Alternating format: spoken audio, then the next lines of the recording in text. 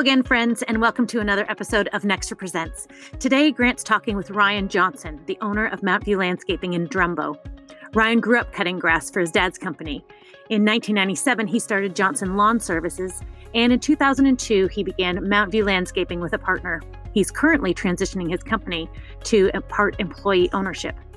On this episode, Ryan talks about the evolution of Mountview, about continuing education for himself and his staff, about teaching your staff to read profit and loss and balance sheets, about staff retention and company culture, about transitioning the company to employee ownership, and about exit strategies. It is a smorgasbord of information today, folks. So grab a plate, loosen your belt, and get ready for a feast. Here's Grant's conversation with Ryan Johnson. Awesome. Thanks, Ryan. Just want to thank you so much for joining us today on the podcast. So, Ryan, why don't you start us off with how you got involved in the landscape industry? Yeah, thanks, Grant. So started when I was a young boy. My father had a job working in a factory in London, and he was a shift worker. And as a result, he did 3 days on, 3 off, 3 nights, 3 off, and had a lot of time on his hands. So he started cutting grass for people when I was a little kid. So from the time I was about 12 or 13 years of age, I used to go out after school and on weekends and cut grass because that's what my dad wanted to do on his days off when he was bored. So I grew up cutting grass and spent most of my life on a lawnmower, I think. Awesome. Just like many of us, a little bit of slave labor as far as the kid goes. So very good. So kind of give us a little bit of more history on how Mountain View started, some of the service area, size of the company, kind of give us an indication of what the company looks like today. Sure. So my father had a part-time business, and then I grew up in a little village called Drumbo, and growing up cutting grass as a teenager, I said I was not going to live in a small town and cut grass the rest of my life. So I went off to university and got a degree. I went to Laurentian University because it was 6 hours away from home, and got a degree in political science. Graduated from there. At the same time, my father had some issues with his hip. He had some mobility problems, and asked me if I'd come back and run the summer business for him for another year. So I did that. At the time, I think we had 3 lawnmowers, and that was a big deal for us. So did that for a year for him. That winter, I was supposed to go and find my career. Was looking around for work and trying to find something. His role, the business where he was working, changed, where he was going to be 9 to 5 days a week, and wasn't going to be able to run the business at all. So he had to kind of give it up. So I hadn't found my career yet. So I just took over the business he had and decided to try and grow it from there. So that was in 1997. I started Johnson's Lawn Service, did that for a few years, and had a friend of mine who had gone to Guelph University and then Quanland College in BC, and was in landscape construction working for somebody else, wanted to be employed on his own. So him and I formed a partnership to do landscape construction. And that's where Mountview Landscaping was formed. That was the name of his family farm. So we started that in 2002, I believe. And then every year we've grown just a little bit more every year and do a bit more every year. And here we are. What were you hoping the career was going to be? So when I first went to university, I was going to study public or international relations and wanted to be like an international lawyer, and got into international relations and international law and discovered there wasn't such a thing as international law. It's just kind of whatever's convenient for states at the time. And I think maybe some of my professors didn't jive with me that well. So I ended up in public policy, which sounds really dull even when I say it, but I really enjoyed public policy and policy formation and public budgeting systems. And so I kind of went down that path, and just ended up cutting grass in a small town.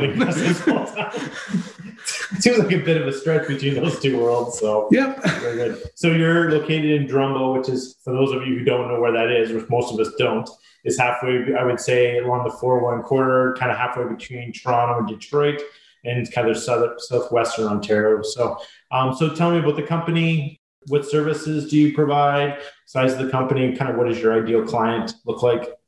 So the geographic area that we service is basically a triangle from Brantford to Woodstock and up to Waterloo.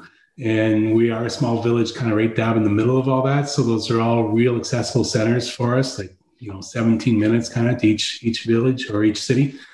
We do grass cutting, we do bed maintenance, we do fertilizer, weed control, And we have landscape construction as well. And that runs the gamut from, pavers, retaining walls, water features, some like arbors, some woodworking kind of stuff, fire pits, basically whatever people are willing to pay us to do, we will typically do it. We've done some irrigation. We've decided to take that in the route where we're going to sub that out for the most part. And we do landscape lighting as well. We have a separate company that just focuses on landscape lighting, low voltage landscape lighting. Through that, we do an awful lot of holiday lighting in November and the fall of the year. So a lot of residential work that way. We do a bit of municipal work that way. And then we do snow and ice management in the winter as well. Okay, awesome. So quite a big gamut. What does your ideal client look like? So for our construction side of stuff, most of our construction is residential. So it's typically clients 40 to 60 years old, maybe the empty nesters that they're at the later part of their career and have some extra money and they want to spend more time in their backyard and enjoy their life at home more. On the maintenance side of stuff, we tend to do better with the institutional on the line, like school boards and hospitals, even municipalities in some cases, but a lot of higher end commercial ones, commercial properties that want to look the best in their neighborhood, that want to have a reputation for being the nicest looking property around. And then there's a few like high end estates in that as well. So yeah, the estate properties that kind of catch your as you go by, we don't have a lot of those, but the ones we do, we're pretty proud of and we do a good job with. Okay. So the one thing I really appreciate you, and this is what I really wanted to have you on the podcast, is because the kind of the overview topic was offering education to your staff, like ongoing education. So I value just the passion you have to educate your staff. So where did that come from? Was that just something naturally that you wanted to do? Is that something, are you naturally drawn to education? Do you like to read? Like where did that come from? I don't know. It could be. My mother was a school teacher, so that might have had a role in it. I do believe in education. I mean, I went to university and got a degree, and I know some people would suggest that I'm not using it, but I would argue that vehemently. Like there's a lot of skills that I learned that I use today. And maybe it's just, I learned how to learn, maybe is what's getting me through today. A lot of it comes from the fact that, I have a lot of staff that are really dedicated and they need leadership, and I want to be a good leader for them, and I want to provide them what they need to do their jobs. I think a lot of people, if you let them go, they'll do a really good job for you. If you empower them, they will, because people take pride in their work. They really do. But a lot of times they need a bit of guidance. They need a bit of coaching and mentoring to get to where they need to be. And I want to be able to provide that to them. So I do read an awful lot on leadership books and organizational structures and business books to help me be a better boss for them, because I think they deserve that. Historically, I found anytime that I sit down and talk to people about, what the parameters are that the company's experiencing and how they need to operate within that and why they need to and what role they're going to have to affect change, people run with it and thrive on it. So I've never had people say, don't teach me anything. It hasn't come up in my experience. Okay. And even before this podcast, we talked about, kind of what you're listening to on a podcast, who you're listening to, who you're learning from. So I really always appreciate that. And I love coming into your office to see you have a library there that the staff can always pull books from. And I know you read a lot, and you challenge me to keep ahead, because I always feel like I need a book to recommend to you too. So, which is good. I think that's challenging, right? But that's not, for most people in our industry, that's not natural. Like, I think it does come natural to you. I see that coming natural to you to want to be able to do that. So, so what are you teaching your staff now then? Like, what would be some examples of education you're offering your staff? So the biggest driver I've got going right now is starting with my staff in small groups and taking them to the financial statements of the company. Those are the heart and soul of any business, and it doesn't matter what industry you're in. Everybody goes to work to make some money, and that's how we measure is through the financial statements, right? Nobody's ever been taught that for the most part. Like, I had a grade 11 accounting course, and that was it really. And from grade 11 accounting, I don't feel you should be an entrepreneur. You're going to struggle with it. And I did struggle for an awful lot of years. So I've been taking people through what the difference between a P&L is and what a balance sheet is, and the different sections of the P&L and what their role in that P&L is, and what their changes, little changes on gross margin that they can affect, how that affects the bottom line. and how precarious most businesses are, including ours. Like, we have healthy statements, but it's, I heard a statement this morning that said most companies are 2 bad decisions away from going under. I think we might be 3.5, so. That buys us a lot more. Buys us a lot more room. But, I've sat down with staff, particularly this winter, and gone through it. And the uptake I've had from people is like they just drink the knowledge in, and they're just flabbergasted by it. And they talk about how their perception wasn't there, but they leave so exhilarated and excited.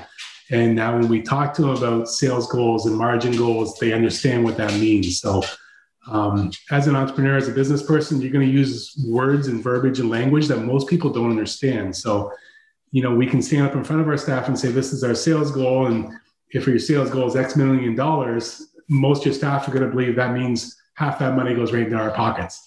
And that's not the case. Yeah. And even if the company makes 10% margin, net margin, there's not 10% net cash in the bank account, because cash flow and profitability are different things as well. Yeah. So I focused a lot in the last year, and I'm going to continue that through this season with making sure our staff understand financial statements, understand what their role is in the company and how their role affects the financial statements, and help them understand why the decisions we do make, like purchases we make, purchases we don't make, because it's going to affect those statements and what those outcomes are.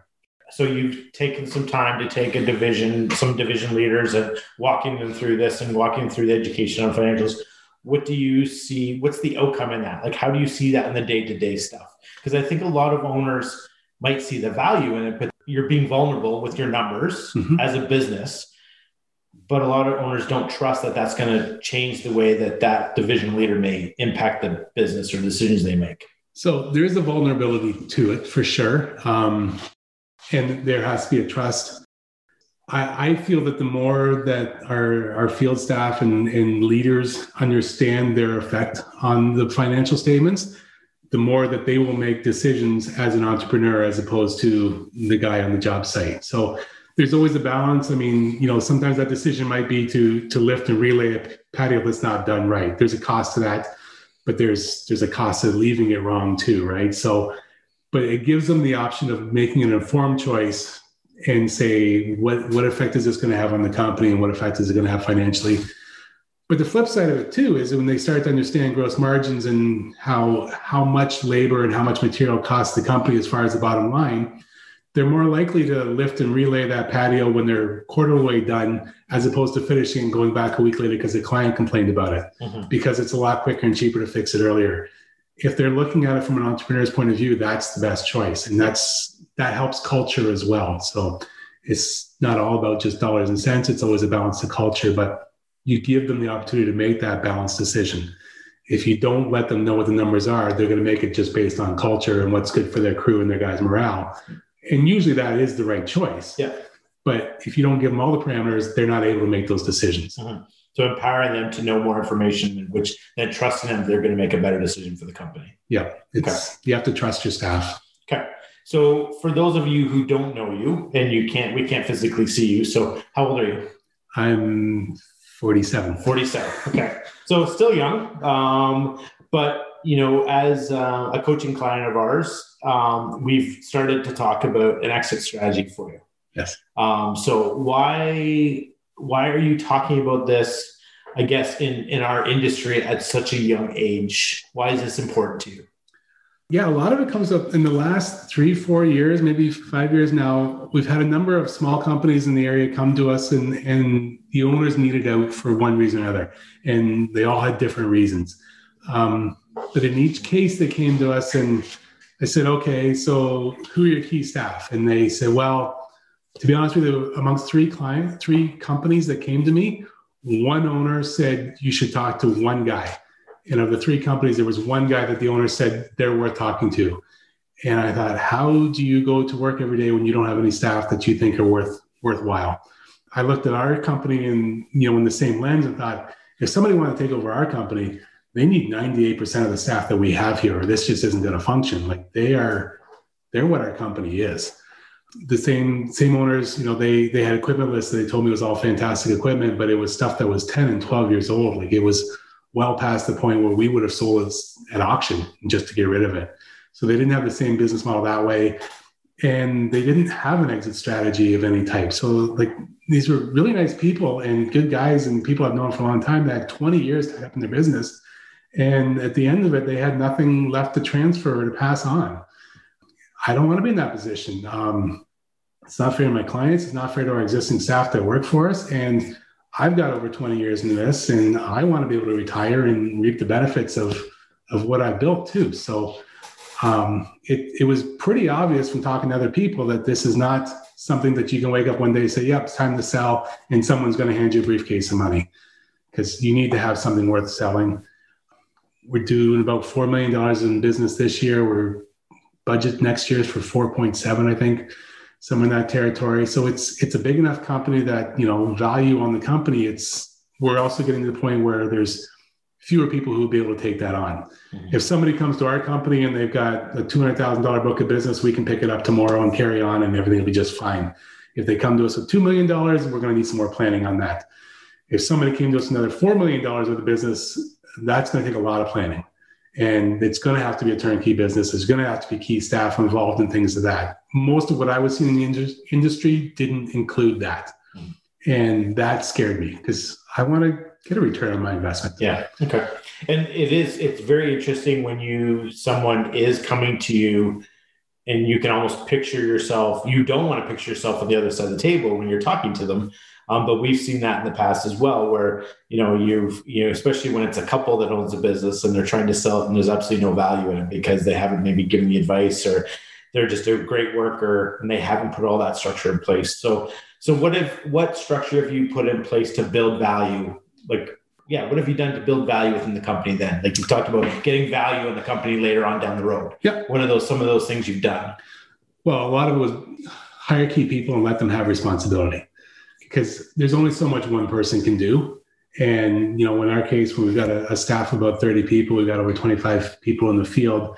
I can't manage them all. No one person could manage them all. So to create value in our company, we have to have key people in place to do that. So, a organizational chart that says who's responsible for what. And I can step away and I can take a vacation and the company runs just fine without me. So that's really what it is. So that, to me, that's the biggest value in the company is the people. Equipment, you can buy and sell equipment any day of the week, and that's easy to do around here.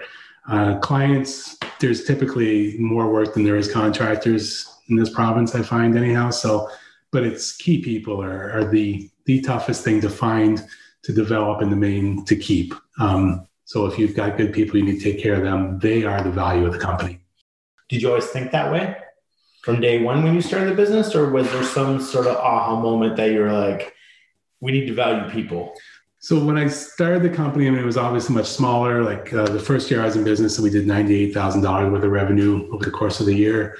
I remember it vividly because it cost me $102,000 to do that revenue. So it wasn't a glorious start. But I came from a background where, my father was a really hard worker. My father taught me work ethic, to the point where he would work, 12-hour night shift, sleep for 45 minutes and get to go cut grass all day because I don't know why, to be honest with you.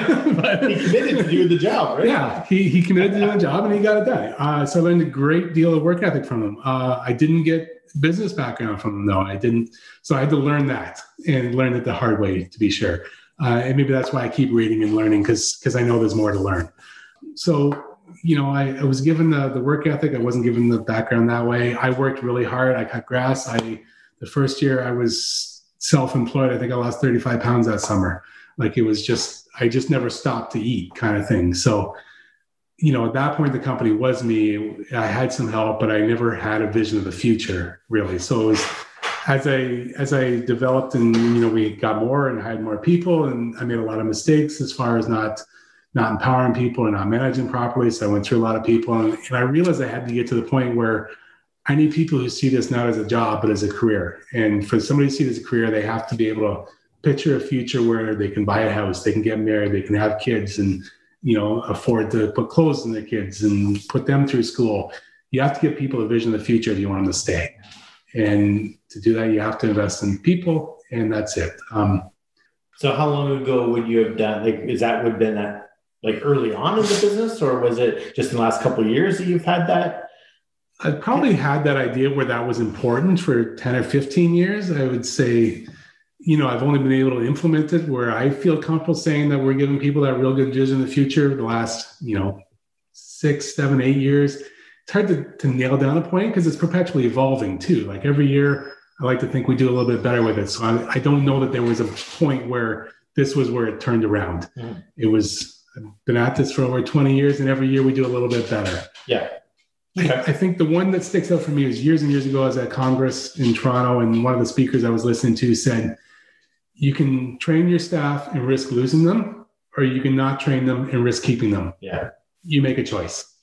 Yeah. And that is a choice. Yes. Right? You have to do that. So, well, it's good. So obviously you've gone with let's train our staff and keep them. Yeah. Obviously, because we talked about that earlier on the thing.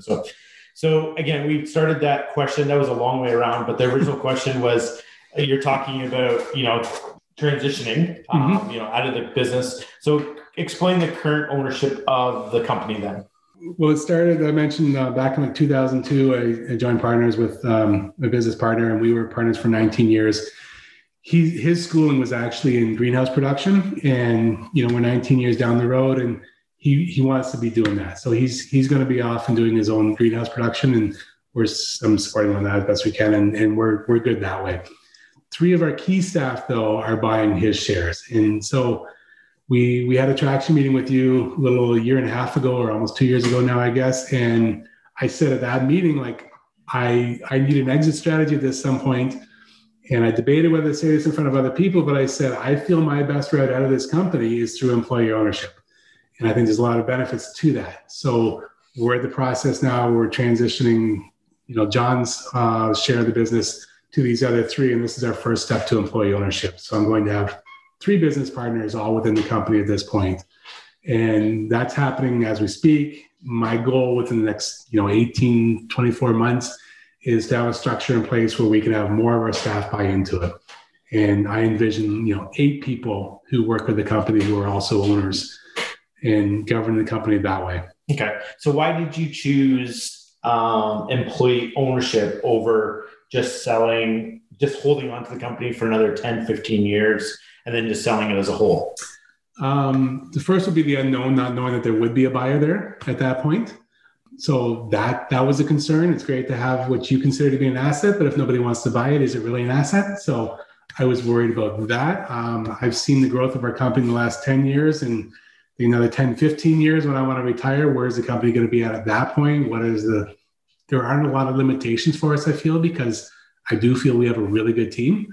So I anticipate more growth. The more you grow, the more the value there is in the company, the harder it's going to be to find a buyer. It gets back to retention. We've got good people. We've invested in them. If they're an owner of the company, we've got a much better chance of retaining them. So that's a part of it. It can be a slower transition for me to leave. So I don't need to sell out all my shares at once. I can sell out 5% a year for the next, 10 years. And that could be my exit strategy. And that's easier to find somebody to buy 5% of a company than it is to find 100% of the company. Mm-hmm. And I want to give stability to our staff. Those other companies I mentioned, they all just shut the doors and those people were unemployed. I don't think that's fair to our staff. There's a lot of people who have worked a lot of years here and they've helped build the company. I want to know this company is going to continue on. It has the potential to continue for the next 40, 50, 60 years, whatever the case may be. I want it to outlive me. Okay. So I think this is a good one to reward people for the effort they put into the company. It's a way for me to get a financial benefit out of the company as I exit, and it provides stability for not only the staff that are here now, the ones that are coming, provides stability for our clients, and provides us with more opportunities to grow and expand to other opportunities. Okay. So had you seen this done before? Is this something you're kind of learning as you go? I remember seeing that meeting, you saying that, and I was like, oh man, goodness, that was pretty brave of you, especially before there was a plan in place. But maybe walk us through how you've done that then.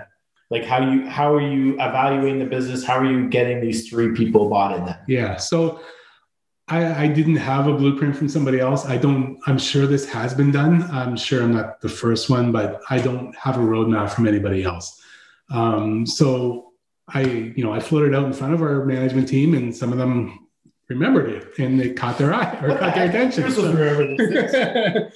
But it was a calculated risk on my part because I wasn't sure how soon they'd want to react on it. And I thought, well, if I say it and then they come and say they want to do it, I'm going to have to follow through on it.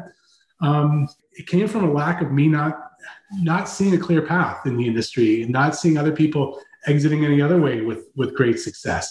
Again, I'm sure it has happened. There are a few scenarios where companies have gone generation after generation. I also know of companies that had lots of family involved and the owner just one day sold to somebody else, and there's a lot of bitterness left during that office.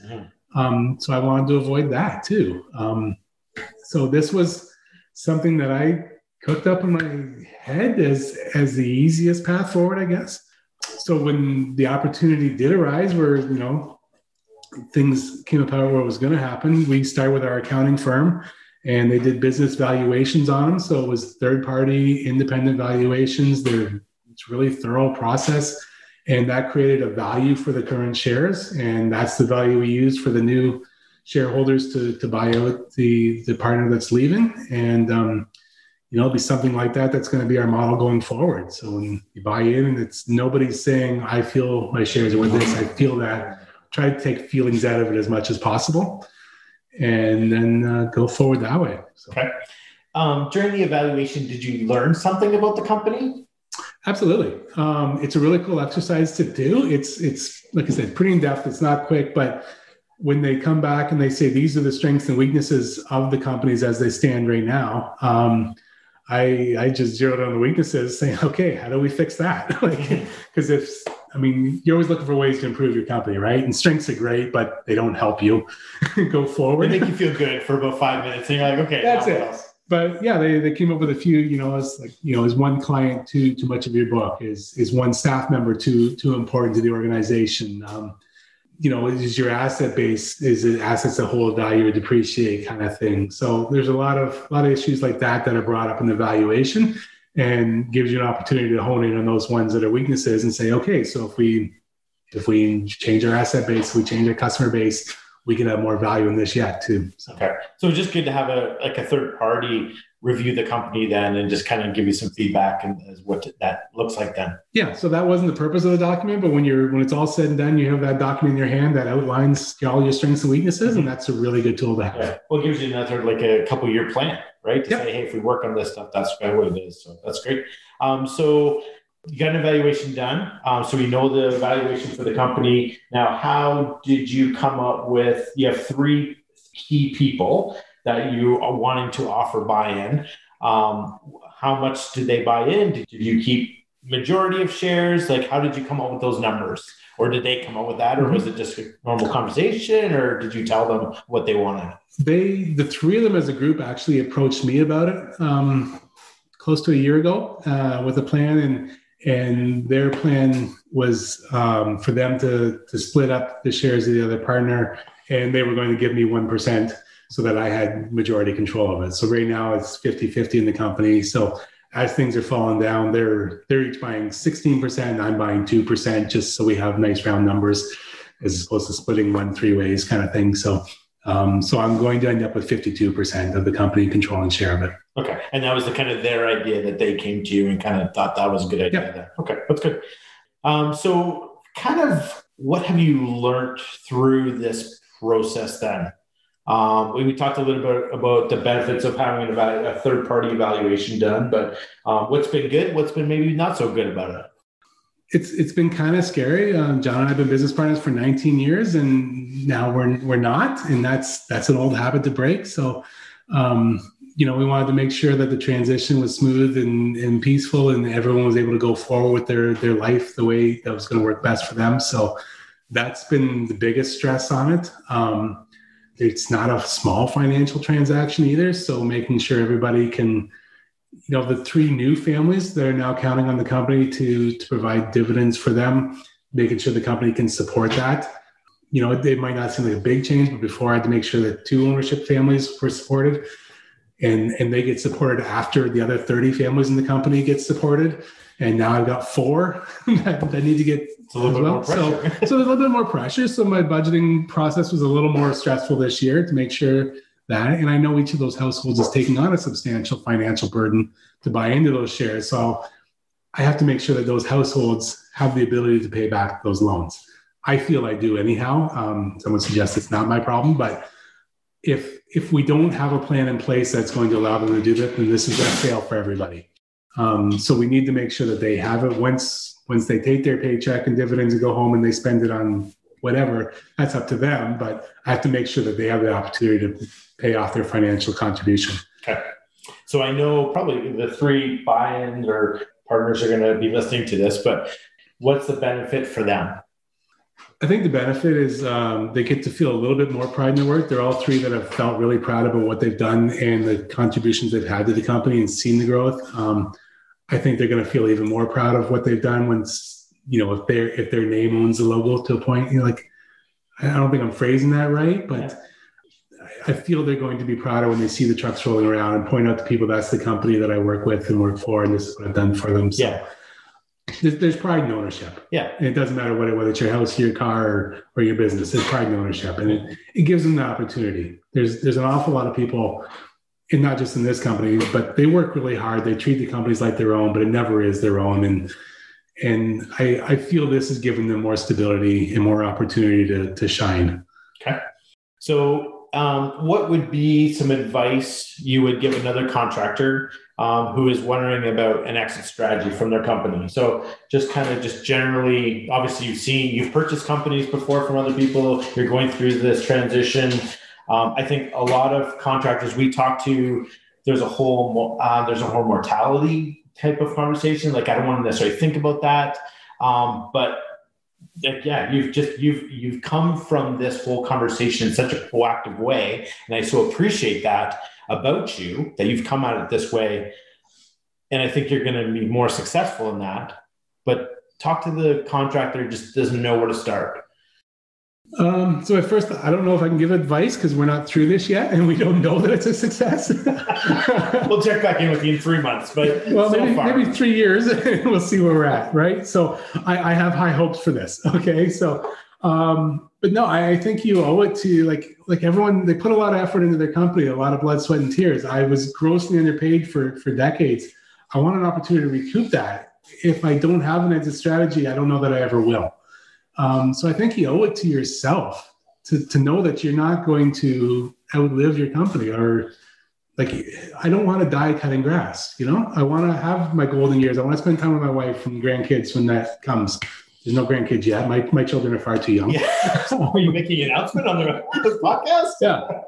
But that's the dream, so it's, and I think we owe it to our staff. I heard a phrase earlier today that we might be the owners of our company, but we are not our company. My company would not exist if it wasn't for the staff. And if I have an opportunity to give them more opportunities to recoup that effort they put into it, I win by that.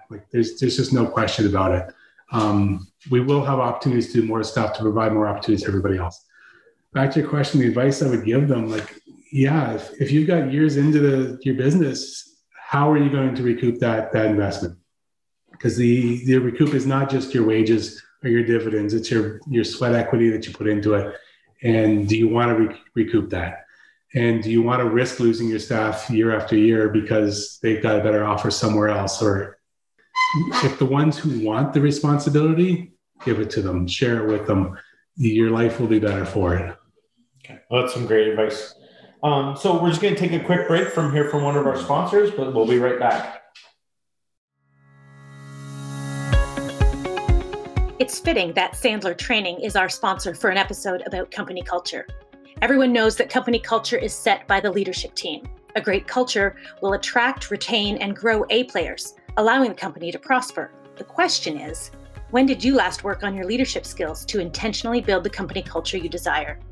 Sandler Training has the answer. Their Leadership for Organizational Excellence program gives you the tools and information you need to start or continue creating a great company culture, a destination company for great staff. We highly recommend Sandler Training. We also highly recommend and respect Andrew Wall and the results he gets for his clients. If you'd like to talk to him about how he can help you develop your leadership skills, contact him at 905-691-4553. That's 905-691-4553.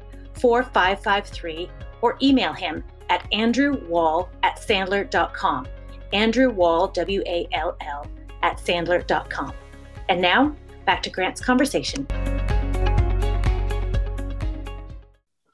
Okay, welcome back, everyone. So we're sitting down with Ryan Johnson from Mountain View Landscapes, and just had some great conversations about education, owner transition, owner buy-in. And Ryan, so much of it has been personal. In this one more than some of our other podcast guests have been, but we ask all our podcast guests this, but who or what are you currently learning from in your personal life or in your business life? So I guess personally, I've been reading a fair bit about Stoicism lately and the philosophy of Stoicism and learning a bit about that. So that's been interesting and just, a philosophy on how you should live your life. And so that's been helpful. Professionally, we use consulting like yourself. We've used other programs like Sandler program. We've still got staff involved with that. Landscape Ontario is always a tremendous resource for anybody. Especially in the last year, Landscape Ontario did a phenomenal job of keeping people informed as to what the industry was going through with the shutdowns and COVID regulations, and the task force they put together on that. I just can't say enough about the effort that they put out for everybody, and the number of seminars and webinars that you were able to use to help guide through it, because that was a pretty lonely time last year when the shutdown came and we were all sitting in our office wondering, what do we do now? So it was good to be able to communicate with other people. So there's a wealth of resources around us. If you want to learn, there's lots to learn. And if you feel you know too much, then maybe you need to reevaluate that. Yeah. Okay. So what's one book or habit that has the most amount of impact? Because there's lots of books you've read, but what would be one book that would stick out, or a habit that sticked out for you in your business?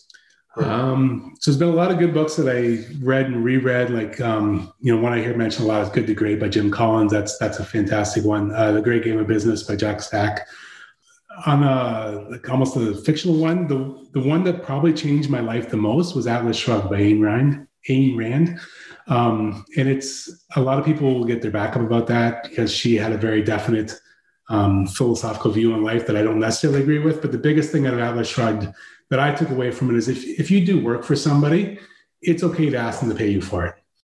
So a lot of people get hung up on money and feel awkward about money and don't like making collection calls if somebody hasn't paid you. But if you've provided a service or a product for them, it's okay to say, I would like money back for that. Yeah. Don't be afraid to put that call in. Don't be afraid to ask for money if you've earned it. Mm-hmm. And there was, head trash is a phrase that get heard a lot when it comes to money.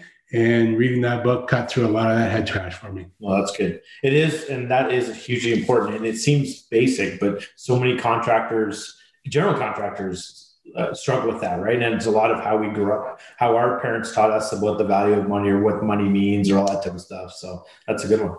Mm-hmm. Okay. And then you mentioned we're recording this in the spring of 2021. We're just kind of on that, 53 weeks of COVID. The thing that doesn't seem to go away, but we've made it through. We made it through the winter. We're in the beautiful sun today. So what's one thing you're currently thankful for your personal life and then for the business? Personally, nobody in my life has been dramatically affected by COVID. I've known a few people who tested positive or basically asymptomatic. I do know people, a distant friend that I'm not very close with, lost both his parents to COVID. So it hasn't affected me, but people did die and are still dying, and that's tragic. And it's just tragic. I don't know how else to prevent it. So I'm very grateful that hasn't impacted me that way yet. So business wise, I'm really grateful that we were shut down for a little bit last spring, but we were the first industry that Ontario opened up again. Grateful for that, and very grateful that I've been able to continue working and keep our staff working for the last year. I have tremendous sympathy for people who are in businesses that haven't been that lucky. I can't imagine what it'd be like to own a restaurant now and try and get out of bed in the morning. It must be very, very difficult. So really grateful professionally that I'm in a business that's allowed to operate. Mm-hmm. Yeah, it's a bit of a guilt too, I think, for a lot of people in the industry, because we have been blessed, because most of the contractors out there right now, like, we're just the beginning of April and most guys are sold for like half the season on the landscape construction. But yeah, if you look around the other industries, we're looking into another round of shutdowns again in the economy, and that just got to be so hard, right? So we've been blessed that people want to stay home, and because they're staying home, they're willing to spend money with us. So I've been very thankful for that, right? So, and that's been the other side of it too, like you mentioned, like the industry has done really well because people are spending money on their homes. So there is lots of work available, and it's nice work, and it's I do feel really bad for a lot of people. Yeah. But I heard early on that, like really a lot of landscaping is recession proof, right? Like grass always needs to get cut and snow always needs to get plowed. So at least that part is it is almost recession proof.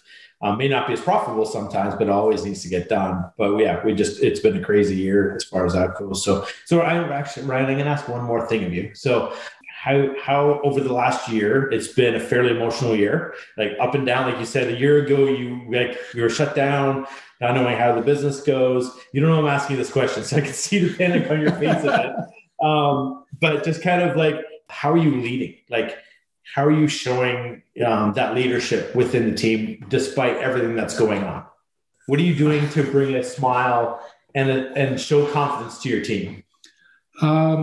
I think the key is I feel comfortable in numbers. So when I go to a team with a plan, I always have a plan behind it, and I have numbers, and I say, this is where I thought things are going to be difficult. This is where I think it's going to be good. This is how we're going to counter the difficult portions of it. And there's usually something I miss, and we talk about that too. But for me, it's planning. It's having a budget in place for the year. It's having a plan. It always starts with the budget for me, and then it goes out to the people it's going to take to execute that. And then it's what tools and equipment are they going to need to execute that too, and we build it out from there. And it's a plan. I know when we were shut down, I was having a tremendous amount of anxiety. Didn't know what to do. I would just sat at my desk and looked at it, and as our office manager said, "Okay, put together the next 3 months budget." Like, okay, yeah, I can do that. And 3 hours later, I had it done, and everything was okay. And I knew it was okay. And she said, "Yeah, I knew you would feel better when you did that, because you like numbers and I like a plan. I like to know there's a plan there." When I go out and if I drive somewhere, I never want to drive the same way twice. I don't necessarily need a plan, but when I've got 30 households that are dependent on me, I want a plan because I don't want to mess that up. So having a budget, having just some numbers, having some solid concrete foundation that you can go back to helps you on that. So, got to start with a plan. The plan might change, but you got to start from somewhere. No, I appreciate that about you. And like I said, you've been so positive through this year when we've been working with you, and you have such an amazing team. The team has been awesome through this transition, and it's been so great to work with you and your team on this. I appreciate, again, your desire for education, your desire to help your team grow, the desire that you're willing to, have people buy into it, your vulnerability. That you've been doing that just by even saying in the one meeting, listen, I want to do employee ownership, not having a plan. Right? So that's where that is a bit weird, because you didn't have a plan when you said that. But that was a 10-year goal at that point. Okay. And it morphed into 10 months or maybe more than that. But yeah, it's okay. Yeah, it's good. So no, I just really appreciate you. So again, we thank you so much for coming on the podcast today. I've learned a bunch myself today, and I always appreciate you. Ryan is one of those owners right now, or Mountain View has become one of those companies that we knew back when we had the contracting firm, and we were green and they were green. And now I said this to Ryan the other day. I'm like, you are becoming an industry leader. People are looking up to you now. And I think that's really important, because you've offered the leadership, because you've built this team around you, and because even the fact that you're doing, just having people buy in, people are going to start to look up to you and say, hey, this is something that the industry is doing. You're leading the way in that. And I think that's really important. And that's why it was so important for you to be on the podcast today. And thank you for sharing that with us. And maybe we'll check in a couple months, and or 3 years. Yeah, give it a few years and let's see where the dust settles. See where it goes. But again, thank you so much for taking the time today and just sharing your story with us and kind of what's gone on. You're welcome. Thanks for having me.